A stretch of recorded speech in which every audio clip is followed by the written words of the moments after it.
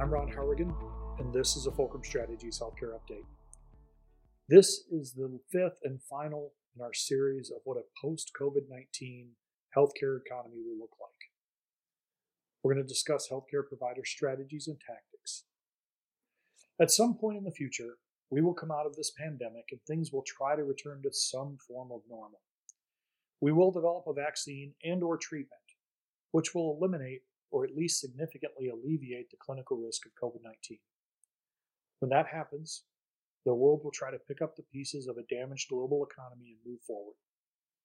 While no one knows exactly what a post-COVID-19 world will look like, we know it won't look like the world we left in 2019.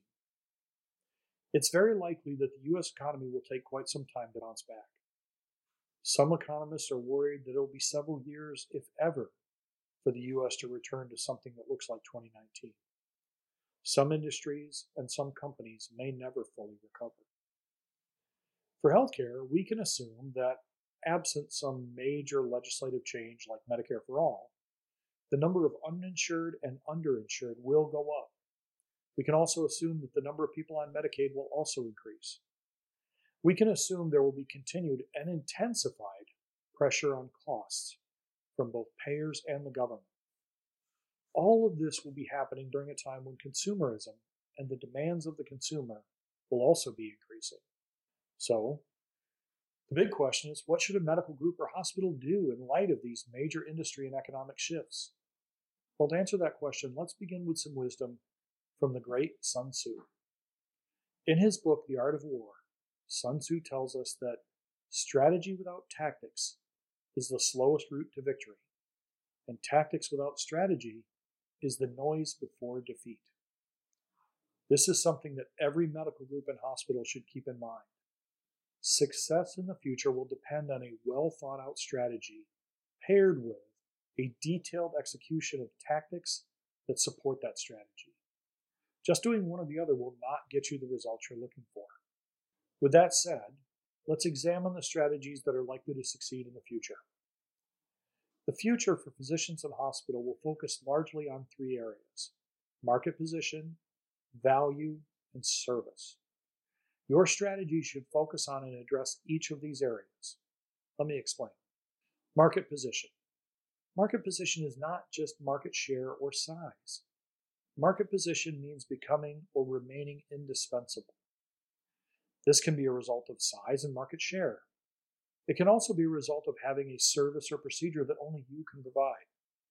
Solid market position can come from patient loyalty and/or a relationship or relationships with major employers. Anything that would make it difficult for a payer to be successful without a relationship with your group or hospital creates a valuable market position. Value. Value is the second item to be addressed. Notice I didn't say cost. Value is a larger discussion that includes total cost of care and not just price per unit. For example, a surgical group that can perform more surgeries in a lower cost setting like an ASC or an office can actually produce value even with a higher fee schedule than its competitors. This is because of the savings they produce from reduced facility costs. An OB group with a lower C-section rate produces value even at a higher fee schedule.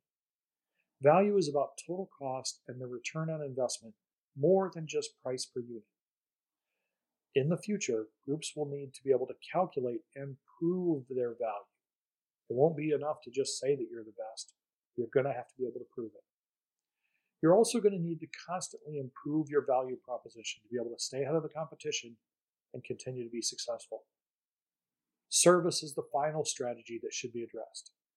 Service is going to become more and more important to the success of medical practices in the future. And the future groups are going to need to attract the right kind of patient. More and more, that patient is going to be a consumer that is going to demand higher levels of service, more flexibility in hours and appointment scheduling, and increased online and electronic communication capabilities. As we move through this crisis, successful practices are going to need to develop a strategic plan that addresses each of these three major areas. Once their strategic plan is developed, they're going to need to execute on that plan with precision and speed. Doing this will ensure your success.